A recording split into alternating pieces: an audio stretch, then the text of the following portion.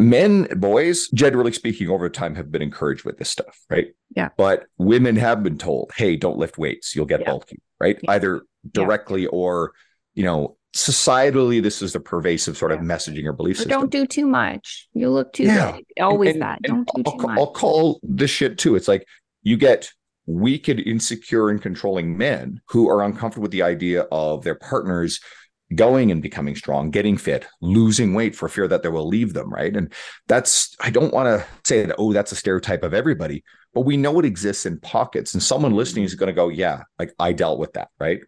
So the emphasis is it's not excluding men or boys or moms or sons or whatever. It's just to say, hey, I think there's a little bit of extra emphasis to encourage women to participate in this stuff and to let young girls actually see this as being normal, right? But it's really for everybody.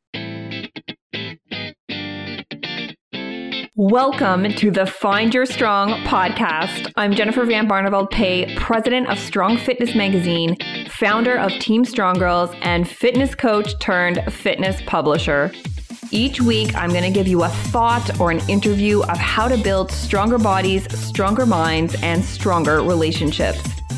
Getting to where I am now has been nothing short of a journey of the ultimate highs and the deepest of lows. I've had my fair share of setbacks, near bankruptcy, an eating disorder, and multiple miscarriages. You name it, I lost my way time and time again. But through it all, I uncovered my purpose, which gave me the perseverance to find my strong and stay the course.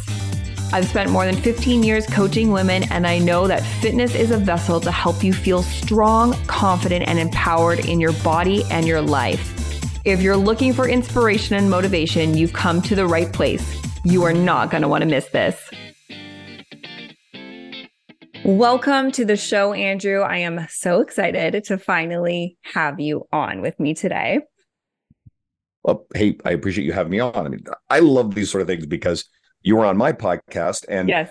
we didn't do a, hey, let's trade podcast sort of thing. This is a genuine expression of you're such a foundational figure in this space now, owning Strong Magazine. There are so few like print magazines left. I love what you are doing. Just for the audience's like context, I had invited you to speak at my event in Edmonton. I know. In October, and it couldn't work out, but you were like really high on my list for that. So I love what you guys are doing. So I'm actually honored to be a guest today. So thank you. This is going to be fun. I think we share a lot of like the same values with strength training, getting stronger, building muscle, even the nutrition side of things. So let's just have a really fun coach to coach chat. So for the listeners who may not be familiar with your story, can you explain a little bit about how you started in the fitness industry as a coach and now as an online coach? All right. So I'm assuming the audience is primarily women, and I know people come from different backgrounds and find fitness in different places. I did grow up involved in sports, cross-country skiing. At a very young age, my parents were involved in that stuff. They encouraged us. We were lucky. I grew up in northern Newfoundland, Eastern Canada, but we grew up with what I would consider to be healthy breakfast, healthy meals. I think my parents were really kind of ahead of their time, or maybe they were just traditional. Like I suppose it's an intersection of both of them. So I was very fortunate about that. And me and my brothers played a lot of sports, played high school basketball and everything else we could get our hands on in this rural community. But I really got serious about weight training, strength training, probably a lot of bodybuilding ideology, reading magazines like Muscle and Fitness and that sort of stuff at a fairly young age. I got serious about it at 24. I had a weight bench when I was in my teens. I dabbled in it. 24 is when it stuck. And I went to university for business. And I fumbled around with different careers. I owned a nightclub. That sort of took me out of being as fit for a while. That was a mess. Fun, but came with a lot of chaos. So a little bit of life experience along the way. And of course, I moved across the country. I got back in the gym consistently. And then at 32 years of age, because I'm currently 45, at 32, the staff at this gym kept bugging me to come work there as a trainer. And I kept saying no until I finally said yes. So my career started late. I wasn't the passionate 19-year-old coming out of a certification, starting to work in the gym. And so for anybody who's listening, who's like passionate about the fitness side, you know what? A lot of the best coaches that I know started out as clients, started out as enthusiasts, and just fell in love with it and decided, I'm not fulfilled by what I was doing. I hate this. I want to do this. And it's stuck. I spent 6 years at a commercial gym. I've owned my own business for 7 years. I contract at a friend's facility, and that led to a lot of travel within the industry, which led to starting a podcast 6 years ago, which I still run. It led to starting to write for my own website, which led to an invitation to write for T Nation. And then that turned into Muscle and Fitness Magazine, which I've read for 20 years, and Men's Health and Generation Iron and Barbend and a bunch of other really big fitness brands, which is cool. And then through my travels and making all sorts of connections across the industry, it turned into a whole bunch of public speaking, and then social media followed. So that's kind of the journey. But yeah, I got started late as a coach. Wow. That's awesome. I didn't know you owned a nightclub. I was a nightclub goer in my 20s. So I get that. I get that world very well. It's completely opposite to the fitness world. It absolutely can be. I remember, I mean, this is, again, in St. John's, Newfoundland. My old friend, I went to university with Frank McGrath, who's a very well-known bodybuilder in the fitness space. Yeah. He'd been in there before. Some ex-NHL hockey player, old buddies of mine. Collective Soul were in there one night. I was having drinks with them in the upstairs room. Sham Majumdar of This Hour Has 22 Minutes. You know, for the Canadian listeners who know Sham is, he used to hang out there a little bit. So, and just a lot of old friends. So it was an interesting time, but one of those things that I'm glad that life turned out the way it did. Did you learn anything like that you like look back on and say like, wow, I was supposed to go through all of that because what I learned there has transpired into, you know, what I'm really good at now, owning my fitness business and within the fitness space? I think that life experience is essential to success and relating to the person, you know, across from you that you're working with, because, you know, very, very few people have the textbook, start at 18, progress through this stuff, do everything perfectly. There's always the abundant time. You start out with a high level of education and knowledge, and it's all seamless. That's not real. I mean, there are people who through their media portray that, but the reality is all of the really successful people in our space. I think you know who my friend Don Saladino is. Don is very well known for working with Blake Lively and Ryan Reynolds and Anne Hathaway and Scarlett Johansson, and you name it.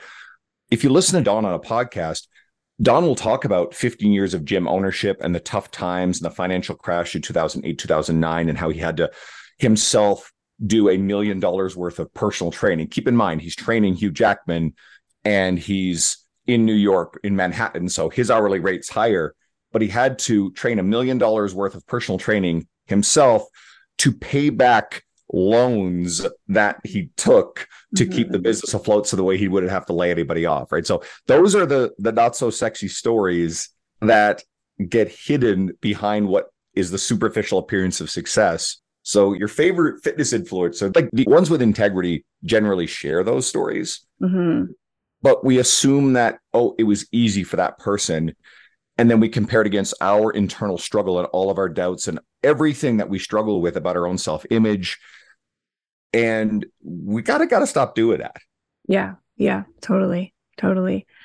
I was just thinking more of, I came from the restaurant business, you coming from the club world, and maybe there was something to do with like relationship building, because I've known you for a couple months now, and you are huge on that. I respect you madly because of that. And you're just always looking to connect people and have great relationships with a lot of different people in the industry. And I don't know, maybe that's something that just comes natural to you, and maybe the club world helped with that. It didn't hurt. I mean, I think I was very fascinated with the stuff at a university level because I went to high school in a small town. So I feel like I didn't really have the typical high school experience. I was playing catch up. So I think in university, for a long time, I felt like, well, I actually really wasted time because I was so enthralled with, and I was learning about what most people figure out in high school, I was figuring out in university. But then when I look back at it, I realized that I was actually one of the most valuable times of my life, those aspects of social dynamics. And I like to explain it this way. Humans are pattern recognition machines. That is like literally what our brain does. And we will be really good at assimilating knowledge and building a lattice work, a mental model of knowledge around concepts that we're interested in. Like fitness professionals, we're really good at assimilating fitness stuff. If any of the women listening, I'm assuming mostly women, you know, if you're really into music, then, you know, it's very easy to pick up and add pieces to your knowledge of music. Or if any of you are into cars, like I think that's a bit more stereotypically a guy thing. I'm not a car guy. I love Fast and Furious, the movies, but someone starts talking about carburetors and catalytic converters and all this other sort of things. I'm just like, I have no clue what that stuff is really, but there's all these people who they have such depth of knowledge in that space. But I find that the social side of stuff is where my pattern recognition works. Yeah. And so you look for little things like you see the person who's on the edge. I'll give you a really good example. I spoke at an event in November, and amazing event, 500 people coming and going, a lot of female fitness entrepreneurs. But I noticed there was this one woman who was walking kind of by herself. I noticed her a number of times. She would sit by herself and she wasn't interacting with anybody else. She seemed almost a little sad, little lonely, right? And maybe that was my interpretation projected upon this person. So I think by the second day, it was a 3-day event, I went over and I knelt down next to where she was sitting and I said hi, and I said, hey, I just want to say hi. Blah, blah, blah. I'm Andrew. Anyway, so she was really quite pleased and touched. But between that and a message she sent me a few days later after the event, she said, you were the only person that came to talk to me. Wow. And that made me feel profoundly sad. And again, the event organizers are busy. One of them was actually sick. They're juggling so much. And some of the speakers were in and out, right? They came in, and I understand it. They come in, you do your talk, you get up on stage, you brag about your $50,000 speaking fee, which one of the speakers did, and then left moments after, which I found really off-putting. And right, I wasn't paid $50,000, and nor that's not relevant. I was honored to be there, and I had an amazing time. But I see this person that just didn't feel included, and I'm like, it's really important to me to go say hi to that person. So I wish everybody would sort of train those subtle senses of human interaction a little bit more. And listen, I'm not perfect. Okay. I rub some people the wrong way in our industry. But when it comes to the relationships across the industry, one of my favorite things, it's not about what I can get out of this. It's literally, how can I make the other person feel positive about this interaction? How can I make them be better coming away from this? And if I'm in an event, for example, I don't have the time or mental energy to actually spend a lot of dedicated time with every single person there. Mm-hmm. So what's useful? If I know a lot about the interests and the careers and who the people are, the speakers and attendees, I can make strategic introductions so that way those people will have someone to connect with. They'll be mutually beneficial. Maybe I've connected people or made suggestions that turned into a collaboration that turned into a book between two people a few years ago, shit like that. That's fun. Mm-hmm. And it clears me of having to do all the work, right? I love it. All about community. I'm all about relationship building. And I just love how you do it. We met through Coach Jacqueline, who was like, you have to talk to this guy. I think you were messaging me, but you were in the other message folder. Yeah. So it was awesome. Jacqueline, an old friend of Jacqueline's, is a client of mine. So that's actually how awesome. I got put onto Jacqueline. So I started doing the deep dive. I'm like, oh, cool. But this is the whole community around A Strong Magazine. All right, I need to connect with them and, show some support. And you guys have been great. Let's flip the script a little bit, because I want to dive deep and talk about like your philosophy on nutrition and training, because I feel like this podcast is very much about helping people live their very best lives, thrive in their 40s and their 50s. So what is your philosophy on nutrition? And let's go a little deeper than that, dieting. The industry is kind of funny. And I think this is actually a really important piece of context for anybody listening. You will see fitness professionals battle with each other over their pet ideologies. Totally. And you will see people who we can qualify as blatantly pseudoscientific and outright charlatans.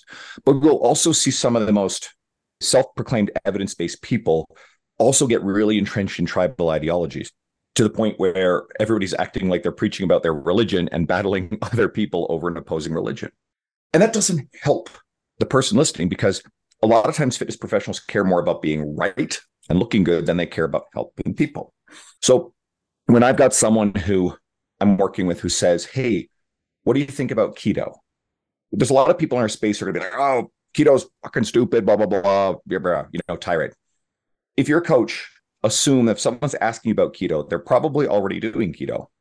Mm-hmm. And or they've got a family member, a friend, a coworker who is evangelizing keto to them. So my response has been, cool. All right, let's explore keto. You want to do this, let's give it a shot.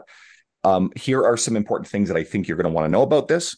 Here are some things that are often said about keto that people claim they have these special properties. This stuff's not true, but it can be the right fit for the right person. And it's really good at reducing calorie intake. It can be challenging for a lot of people to stay on long term. That's important. Mm-hmm. So what I've shown is it's not about anything to do with keto. It's about the fact that I've established trust with that client who's really worried that I'm going to disapprove.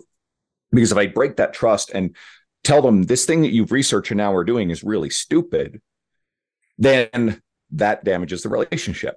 So in one particular case, the client tried keto, and after a few weeks, she did come to the realization, wait a second, she can't just eat whatever high-fat stuff she wants and lose weight. The calories matter. And her explicit words is, keto is bullshit, right? So that was her conclusion. So I'm there to go, okay, cool. Like, it's not right for you. I'm actually really glad you explored it. You realize that. Now let's try this, and then start asking some questions. And now we're coming from a place of trust. Honestly, like I'm diet agnostic. I think there are a few things that are essential. I don't think everybody needs to track. I think tracking macronutrients and calories can be very valuable because it gives people a better understanding of the relationship between how much volume of food you're eating, what types of food you're eating, and what is the calorie intake of this. So you know what you need for maintenance. There are other people in the fitness space who are very malevolent, and I choose that word deliberately, about the idea of diet. And if you see people who brand around anti-diet, non-dieting, this sort of stuff, and then they tend to talk a lot about diet culture. Now, guess what? There's a lot of problematic stuff that exists traditionally within media about dieting and a lot of bad marketing. We know that. Okay. But I think that opposite side is brandable ideology that doesn't necessarily have the end user's best interests at heart either. I think we need to come at it from an evidence-based place. I think we need to build trust. I think we need to make sure people understand, okay, calories in, calories out is the fundamental thing. It's not that simple, but it's fundamental. We want to consume lots of protein. We want to consume lots of fiber. Let's adjust it to your individual needs and what you struggle with.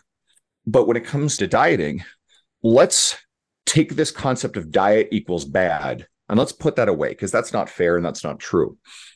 Diet is a phase.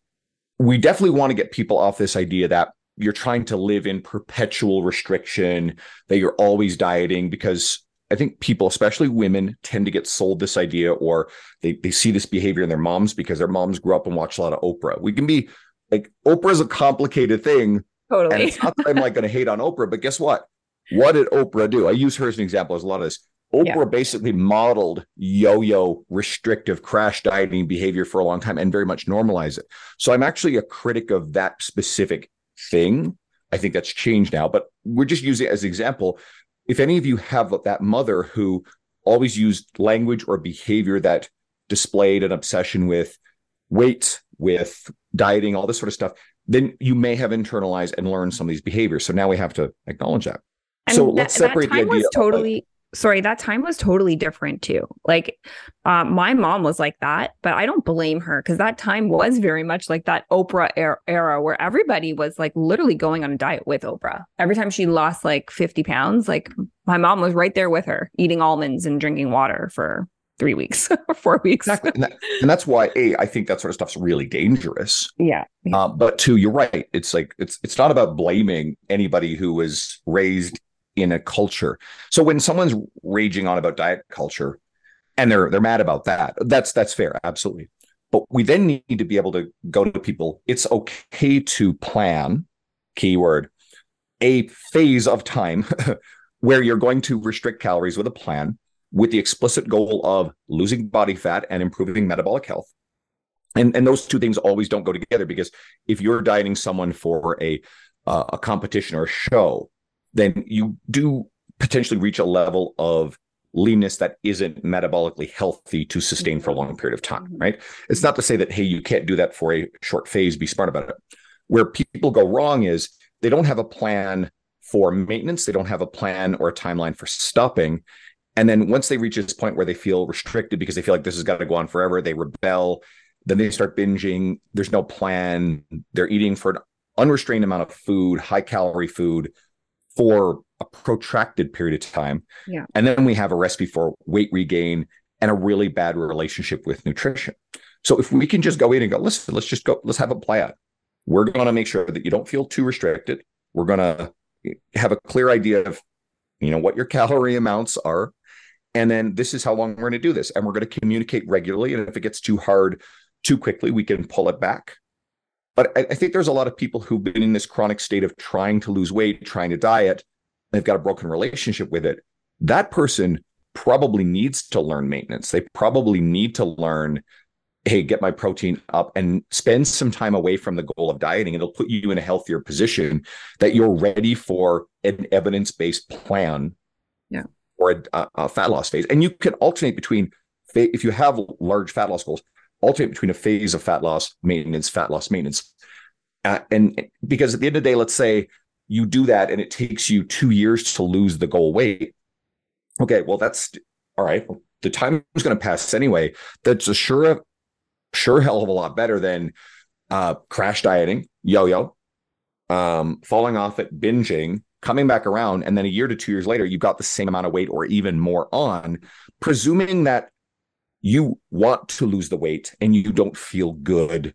You don't feel like you have good metabolic health. There's a lot of people out there, again, ideologically are yelling, oh, this stuff's healthy, blah, blah, blah. People should lose weight. You know what? I like to respect each individual person's wishes. And I don't like the idea of telling these people you're wrong. There's something wrong with you because you don't feel happy, confident, or healthy or good energy at this weight. I would rather facilitate an evidence-based way of changing their relationship with this and their metabolic health and their weight, while also getting them to be kind and empathetic and like understanding, hey, listen, you're just as deserving of goodness and love and happiness, no matter your body size, no matter your weight. But I also respect the fact that you want to change. Let's help facilitate change in a sustainable way. Love that. The both can definitely coexist together. Doesn't have to be one or the other. I love how you said learn maintenance, because this is where I feel like a lot of people just don't, right? And that's where the yo-yo dieting comes in, or maybe they're measuring their food during their, diet phase, and then they just go back to eating whatever the hell they want after. Where I really firmly believe that you should be measuring for a little bit with your maintenance phase too, to know how much protein, how many carbs, but how much fat you should be eating to maintain or even sometimes build muscle. I don't think the scale is such a negative thing. I always tell my kids, and I don't measure all the time because now I know, like now I, measure, now you can eyeball things because you have done that process. But I always tell my kids I measure so I know how much protein I need to grow my muscles. It's not a negative thing. And that's where I feel like a lot of coaches fall short, is they don't educate their client enough on how it is important to still stay on with them for maintenance. I don't even like using the word maintenance because I feel like you can always improve. Right. Yeah. But even during, quote, nutritional maintenance, like weight maintenance, what are we doing? We're training for strength. Totally. We're still trying to get still stronger. Making right? So we've just redirected the focus of the improvement. And this is another core tenet to how I approach coaching anybody I work with, is if the goal is fat loss, amazing, cool. But I actually think we're going to be far more successful long-term if the person who seeks fat loss becomes more interested in pursuing strength. If we are involved in regular strength training, several really cool things happen. One is we generally, assuming we have enough nutrition to facilitate, will build muscle, right? And a lot of people are under-muscled, so some stimulus is probably going to help them build muscle. Yeah. So the act of training is going to mean you're burning calories while working out, right? 2, you're burning calories. Strength training requires recovery. We have elevated your metabolic rate after the training for a couple of days. This is not a small effect. So if you're consistently training, you're effectively adding a buffer to your metabolic rate, which allows you to either eat more calories or makes it easier to lose a little bit of weight. Mm-hmm. And 3, trainers overstate this effect, but more muscle does equal a higher metabolic rate, right? Carrying muscle, building muscle, especially above your set point, effectively, that you want to walk around at, is energy inefficient. Takes more energy, so you actually have to do a lot to maintain that amount of muscle. It's hard work. So it requires more energy. And that combination alone, well, you have to eat more calories just to maintain it and to support your training, to actually like fuel your training. And if we can change the attitude about someone who constantly wants to diet, I actually think most people who've successfully lost weight and changed their physiques have had a mindset shift from always wanting to diet, always wanting to be thin, to wanting to be strong, right? And yes, there's the pervasive myth that, oh my God, if I lift weights, I'm going to look like a man. I'm going to look bulky, all this sort of stuff. Well, there's two thoughts. One is there are a lot of women who like love it, embrace, hey, I want to look as jacked as possible. I want to look bulky. Bring it on. Like, I wish it was easy. Cool. But two, how many women do you work with who may have come in with that belief? They've lifted weights. They have absolutely almost everybody. Perfect. Yeah. And how many of them, quote, looked like an 80s era female bodybuilder on very large amounts of, steroids? None. Yeah. And that's the thing, like people have to, people coming into coaching, they just might not have the knowledge of the industry, right? And so when they see somebody that looks like that, they just think, oh my gosh, that's just from weightlifting. No, it's from a ton of food, weightlifting, and other stuff. A lot of other stuff, in quotes. But yeah, it's really hard for a woman to put on muscle. It's so hard. Like I have to eat so much just to maintain the muscle I have. I don't think a lot of women realize that when they're coming to work with us, and then they start, wow, yes, it takes a lot of effort to put on even 1 pound of muscle. Right? That's true. That's true of guys too, right? Like I like doing this too. For any woman listening who still like has internalized a bit of this belief, I want you to, that next time you step into a gym, if you go to a public gym, yes, there are going to be a few like bodybuilder looking dudes walking around, and you'll tend to notice those guys, right? And there might be one girl in there who's a bit more jacked than everybody else. But look at all of the people. You're like, oh, I see those people. I've seen them there for years. And they're going through the routine, and in clothes, you wouldn't necessarily even assume that, oh, that person like hits the gym pretty hard, right? Mm-hmm. You wouldn't have a clue. And they're there trying, they're working their butts off. And then guys too, who do not look jacked, do not have a lot of muscle on there. This doesn't happen easily and overnight. Now, I will say this. I respect the women, because anytime I make a post about this, there are always a few women who say like, hey, if I lift, my traps get a little big, I do build muscle easily. Yes, there are definitely different genetics across that. Yeah. And I respect the woman who says, hey, I get muscular a little bit easier. They've got good genes for it because they do all these other things right. There's a lot of women, first of all, would love that. They would. But I also respect the fact that, okay, some find it a bit easier. So then we have to say, all right, like just maybe don't train those body parts very much. Like let's take the volume down there. Let's redirect that elsewhere. So I respect that too, because here's a really cool feature. Physiologically, women actually build muscle as well as men. People are going to be really surprised at that fact. They do. But women on average are smaller. They have smaller baselines. They have narrower shoulders. They have smaller upper bodies. Women build muscle on their legs, like holy crazy.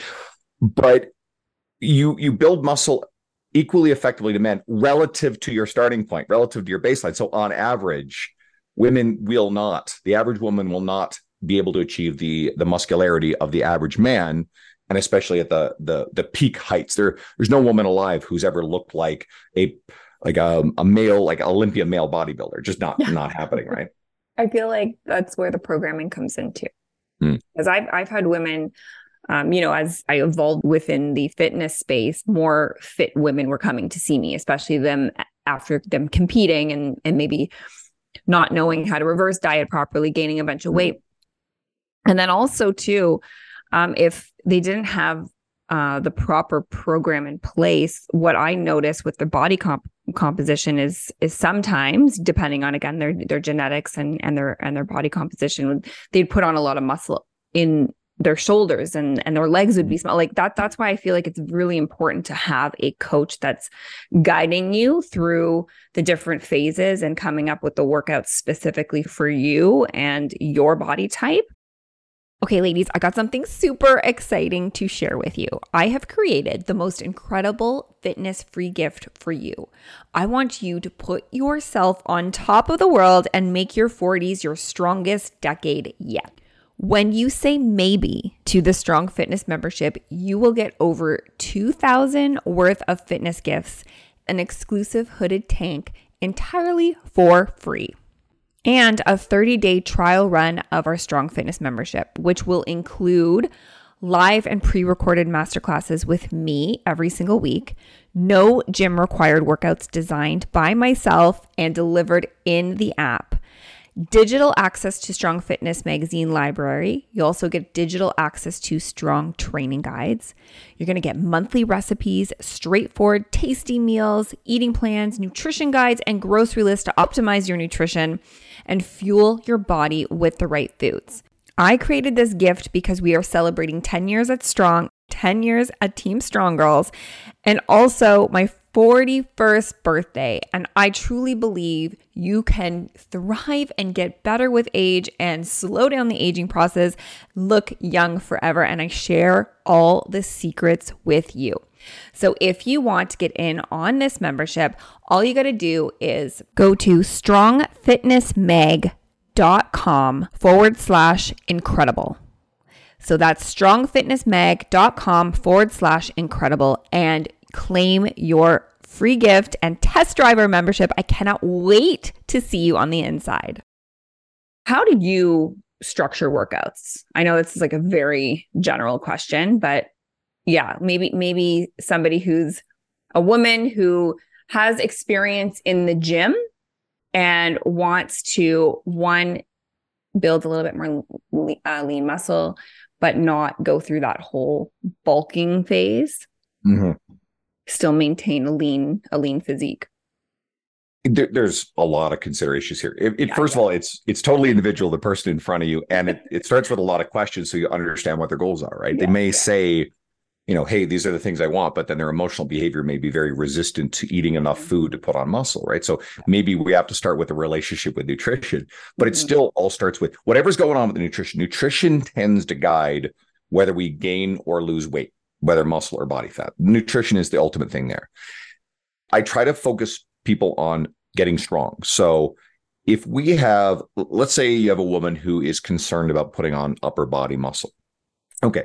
We're probably not going to do very high volumes of like a lot of upper body training, but I'm going to be strategic.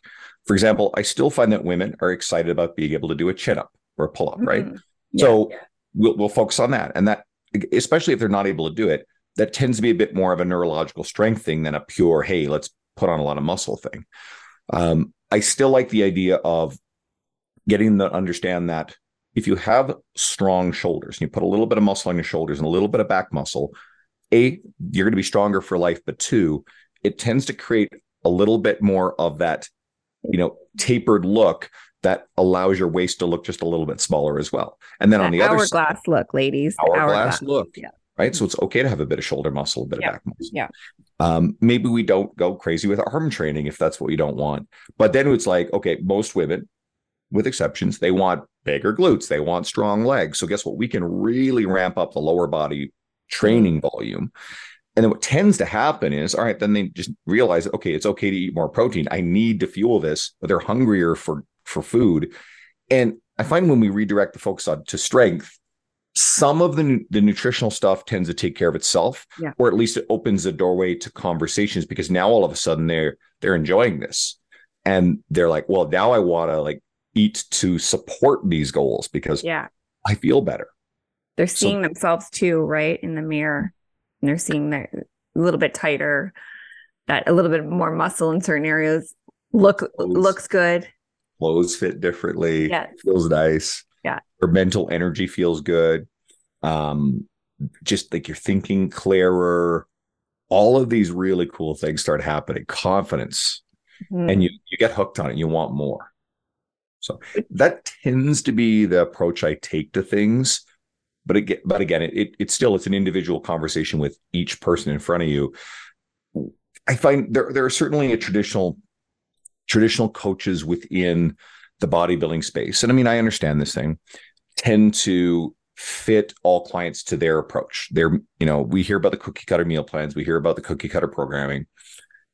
But I think more and more coaches now are getting around to understanding the individual person's needs. You can have templates. You can have I have lots of clients who are on the same templated program because their goals are similar. A lot of what they want is similar, but there are still individual tweaks relative to their specific goals. Right?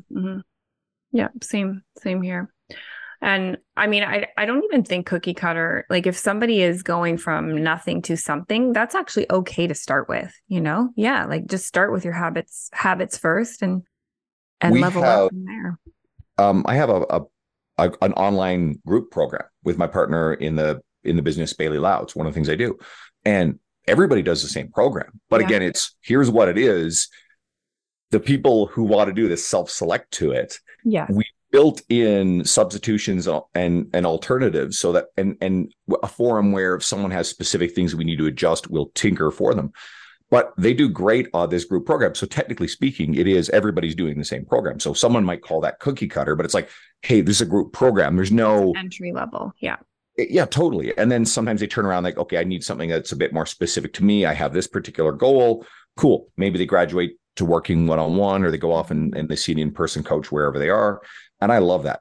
But if it gives people the skills to learn how to work out and pushes them further on that path long-term, I'm great with it because it's also a system that allows us to we love the program. We think it's really good. It allows us to get more people access to it at, very high value, but lower cost because we also know, well, the economy is a little tricky right now, right? Like the cost of, especially we're Canadians, inflation's kind of high here. Cost of groceries and mortgages and rent and stuff is going up in most places. So a lot of people, they treat their fitness investments as a luxury. Other people, it's essential, but they may, I still want to make sure that I have some sort of value offering out there in addition to trading with me one-on-one, which gets pretty pricey. What do you say when people, your clients might say that they're bored with their workouts? Well, I'm sure we've all heard this as online coaches. Sure. I've got a visitor. My cat Ozzy just came over. Oh, he's so cute. He's a big boy. Well, I mean, that's it. It's asking questions and listening to them. And, it's understanding what's really going on. And a lot of the time as coaches, we're giving people what they need wrapped up in what they want. And if someone is a little bored and they want to do some curls or they want to do some, some isolation stuff for show muscles, or they prefer this exercise B where my program has exercise A, well, guess what? Let's give them what they want. It doesn't make much of a difference as far as I'm concerned.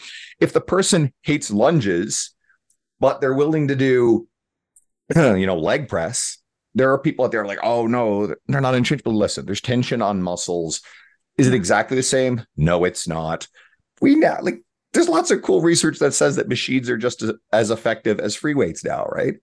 And that was counterintuitive to what the stuff you and I came up through believing. We thought, oh, machines, they're inferior to free weights. Yeah. That's simply not true. I mean, relative to the same type of stimulus, right? And volume and all this stuff. So I'm great with keeping someone on the theme of a really solid program that's serving what they need while dressing it up with some of the stuff they want.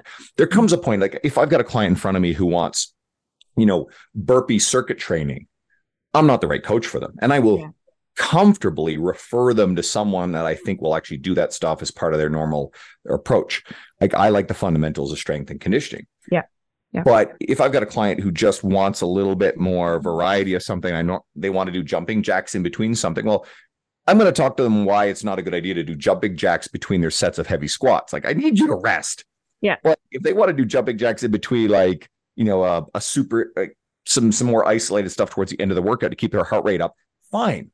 My general approach to this is let's have you pushing a sled. Let's have you doing some kettlebell swings. I want some big metabolic stuff that, moves muscle, but also gets a heart rate up. Because if that person, I don't want to crush clients. I want to build them up and make them stronger. Yeah. But if that person wants to leave my workout, in a sweaty puddle, okay, I'm going to cater to that to a point, and I'm going to finish them off with a high intensity, approach that I think is a really solid thing that still serves their goals. So that's how I try to navigate that. Yeah, that's awesome. I when I first started as a coach, I was really strict, but becoming a mom and then working with other moms, I started to meet people where they're at, like a lot of my my women clients come in and they know that they need a program for strength training. They want to change, they want to recomp their body, but they still love classes. So I work with them. You can keep one class a week. They love it for the community. They love it for, like you said, leaving looking drenched. They feel as though they've done something, but meet them where they're at, right? And you can always build their program, build what they like within their program. And if you think about it, like, if someone needs, quote, zone 2 cardio, or, they have to do a certain amount of low or moderate intensity cardio during a week, I don't care if they get on a bike, walk on a treadmill, they're outside playing with their kids, or if they're doing a Zumba class. I don't care.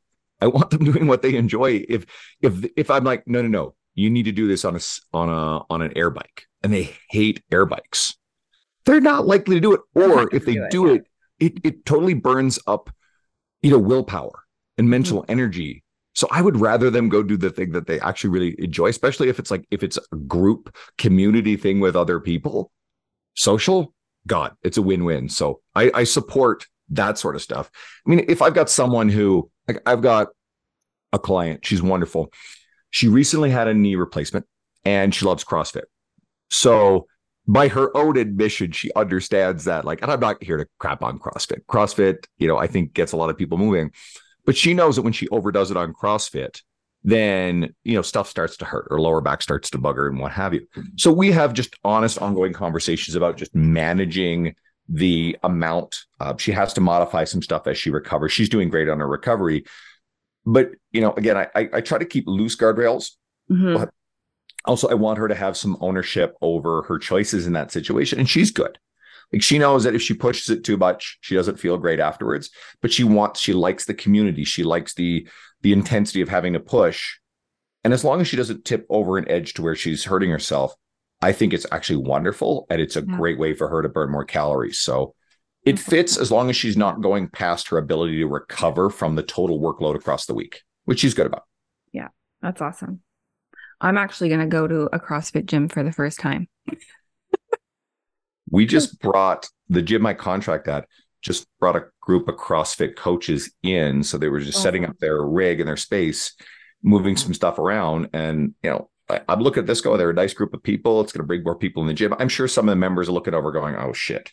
Right. Because it's going to be busier. Yeah. But I'm thinking, hey, this is kind of cool. So, and I'm trying to be like, support these coaches, because these coaches are coming into an environment. They had their own space and now they're coming in here and there's all these other trainers. I'm just like, no, I want everybody to meet each other and coexist and be happy. That's awesome. That's awesome. I feel like too, like, I'm 41. I feel like I'm at the point in my life where I want to, like, try new things, like I'm taking tennis and I'll do CrossFit maybe once a week, get those Ollie lifts in, but I'm not going to go like full force. I'm not going to be walking on my hands. Maybe. But I'm the guy who would only lift weights like bodybuilding style, would never do cardio. It's like, oh, we don't need that. And now I'm trying to do cardio. I've been doing this thing where I'll sit on a recombinant bike, which is not the highest intensity thing, but I've got all these books I want to read, and I do a lot of audio. And so I'll take a book, like I'm holding one of them in my hands, my buddy Adam Bornstein's book, You Can't Screw This Up. Great nutrition book. Actually, highly recommend anybody who's like working on their nutrition. This book's great. But Adam's done. Okay. Oh, amazing book. So Adam is a really well-respected figure in the industry, but he's hidden away for a long time. But he's been doing Arnold Schwarzenegger's nutrition, LeBron James' nutrition, Lindsey Vohn's nutrition for a very long time.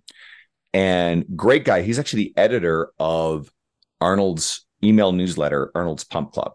Oh, and cool. so Adam's a very influential figure, just kind of hid out. But he wrote, a book that he's really proud of, and I've read it, and I think it's wonderful. And I've been able to read the physical copy because I'll sit down for half an hour on this bike, crank up the resistance, and I'm stacking a habit where I've really emotionally struggled to get up on a treadmill or a bike because if I try to listen to an audiobook or a podcast, I just can't focus. And music just doesn't, like, it's not enough to push me through the time, whereas reading really distracts me. And then I want to read and I want to do cardio and I have limited time. And what used to happen is I wouldn't do either because you feel like you're so constrained on times, you don't do the things. Now I'm like, okay, cool. I bring my book. I've done my workout. I'm actually going to sit down half an hour. I can manage this. And I feel good after I do it because I feel like, and again, we don't have to like program life to be efficient in every way, shape, or form. That's ludicrous. But it's something that I found works for me. Like when I'm cooking, when I'm driving, I will listen to audiobooks and podcasts most of the time instead of music. I'll listen to music when I'm studying. I'll listen to music when I'm working out. So there's lots of time for music because I love music. But this is a way that I can, it's additive for my life and I get more things done that I value and I feel good about. That's awesome. I got to try that. Reading and cardio. I would think it would make me dizzy, but maybe I'll give it a shot. I think it works best on bikes because you're in a more stationary position. I've got a really close friend. She's a mother of 3. 2 of her kids are on the autistic spectrum. She herself has been recently diagnosed as ASD as well, which is something that she's sorting her way through. But fitness has been a really important stabilizing thing for her. And she'd come to the gym and she would be sitting upright on a spin bike, reading a book. And I'm looking at this going, okay, I'm going to try that. Right. So that was where the inspiration came from. Cool. And yeah, like you're not going to be on a rower or an air bike or like running, jogging on a treadmill and reading a book. Like, no, motion sickness probably at the very least. But I found that the bike works and it works really well for the lower intensity zone 2 steady state stuff. If I have the choice now, high intensity stuff, guess what? You ain't reading a book. No, not going to work. No. I want to wrap up today with one of your Instagram posts because I feel like it really hit home. We talked a little bit about this on your podcast too. And it was exposing children to gym environments and let them see you work out, especially moms and daughters, seeing strength training as a normal thing instead of the gym being an intimidating place. Can you talk about this? Because I love it so much. This one went viral numerous times. I keep sharing it. People plagiarize it all the time. A lot of dimensions. One, how many people listening found a gym, maybe in their mid-20s, late 20s, 30s, 40s, 50s, and stepped into it? It was a really intimidating place. And somehow you overcame that intimidation. Totally. Think about the stuff that you were exposed to when you were younger that was pretty normal, pretty comfortable. If we take that, this is going to sound cynical. I really do think as a whole, this generation as an aggregate across our population is lost. We're not reversing the course of, the rates of obesity. Metabolic health is a challenge for sure. But we can at least, one family at a time, give kids, the next generation, this advantage.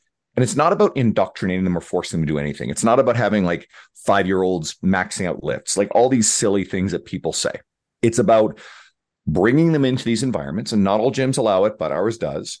We're finding a space that does, letting them see this stuff. Let them see that this is a normal part of life. And remember we said earlier about like Oprah and dieting and what an entire generation of women grew up on through no fault of their moms. Tae Bo. Well, hey, you know what? I will say I love Tae Bo though. I will say like things like Jane Fonda and Tae Bo and like aerobics and stuff. Yeah. At least that stuff was movement based, totally, right? Yeah. So if we let kids grow up and say, hey, this is really normal. This is a normal part of life. Kids model what parents do.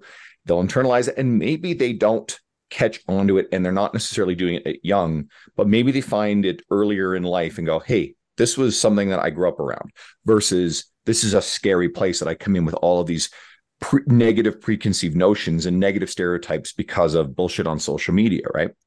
So I think that's kind of where I'm coming at this with.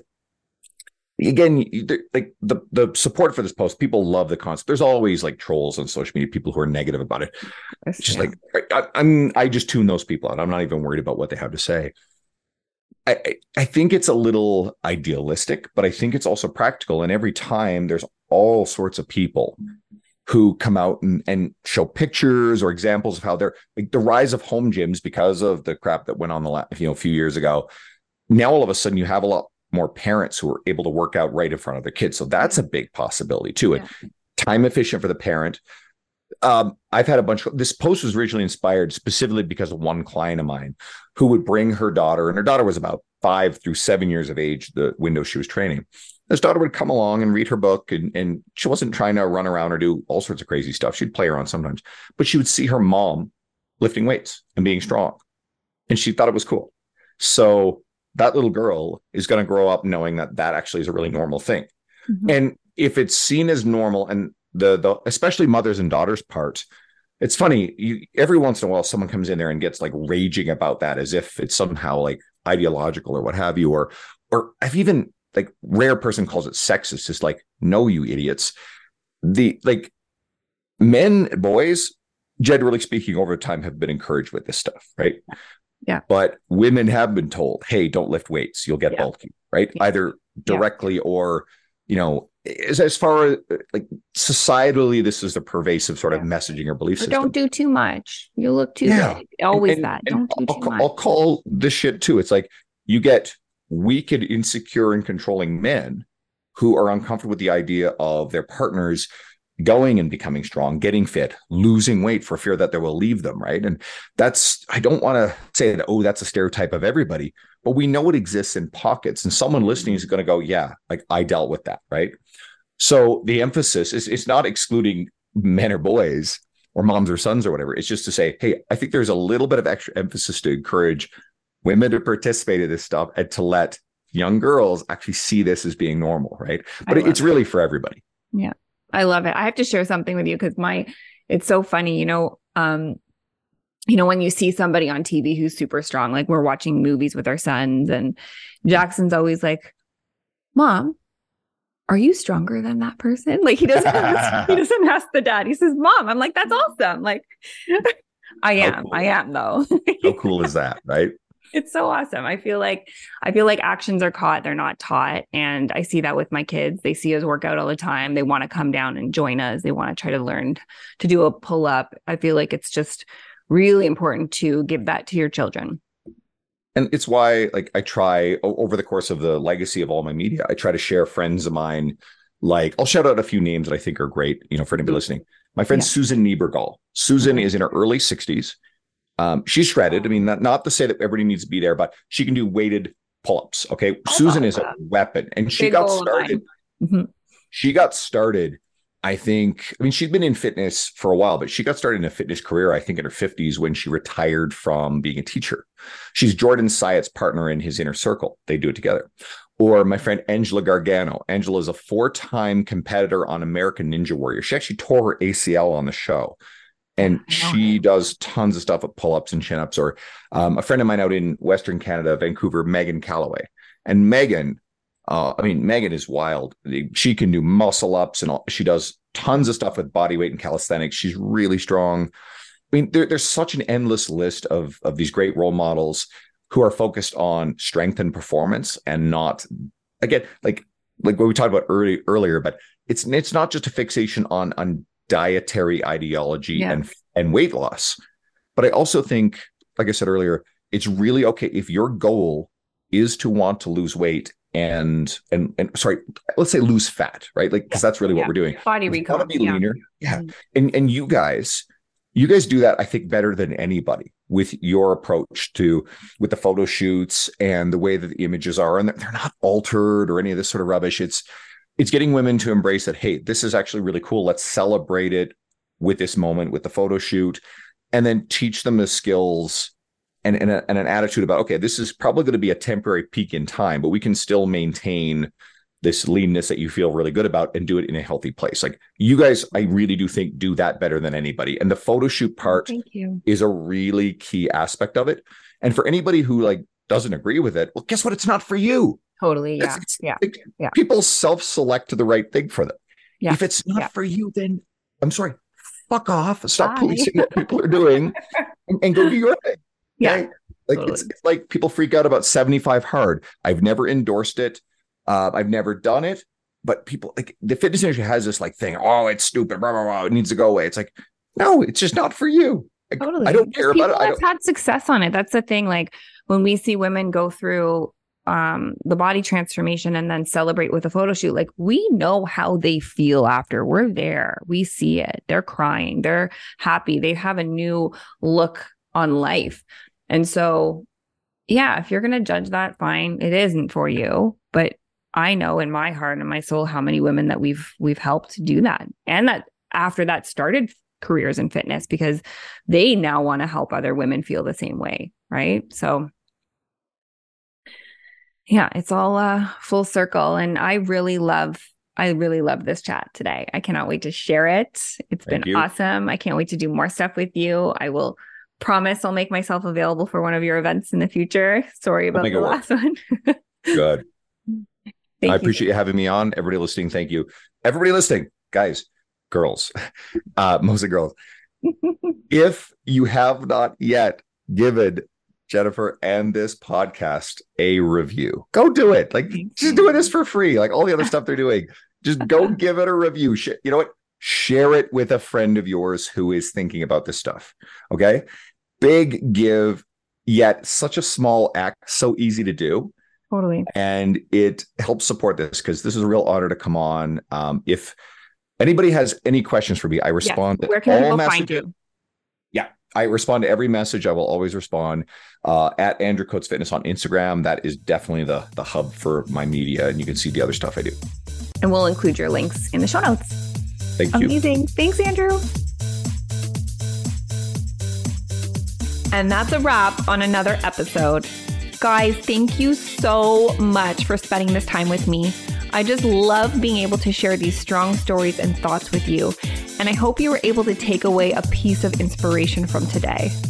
If there's one favor I could ask, please keep sharing, post a screenshot, share a direct link with a friend, or post a review and help spread the word so more people can tune in and find their strong.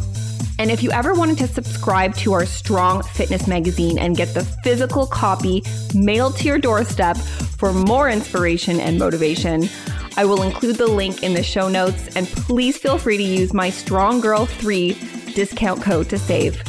Guys, I cannot wait for the next show. I'm Jennifer Van Barneveld Pay.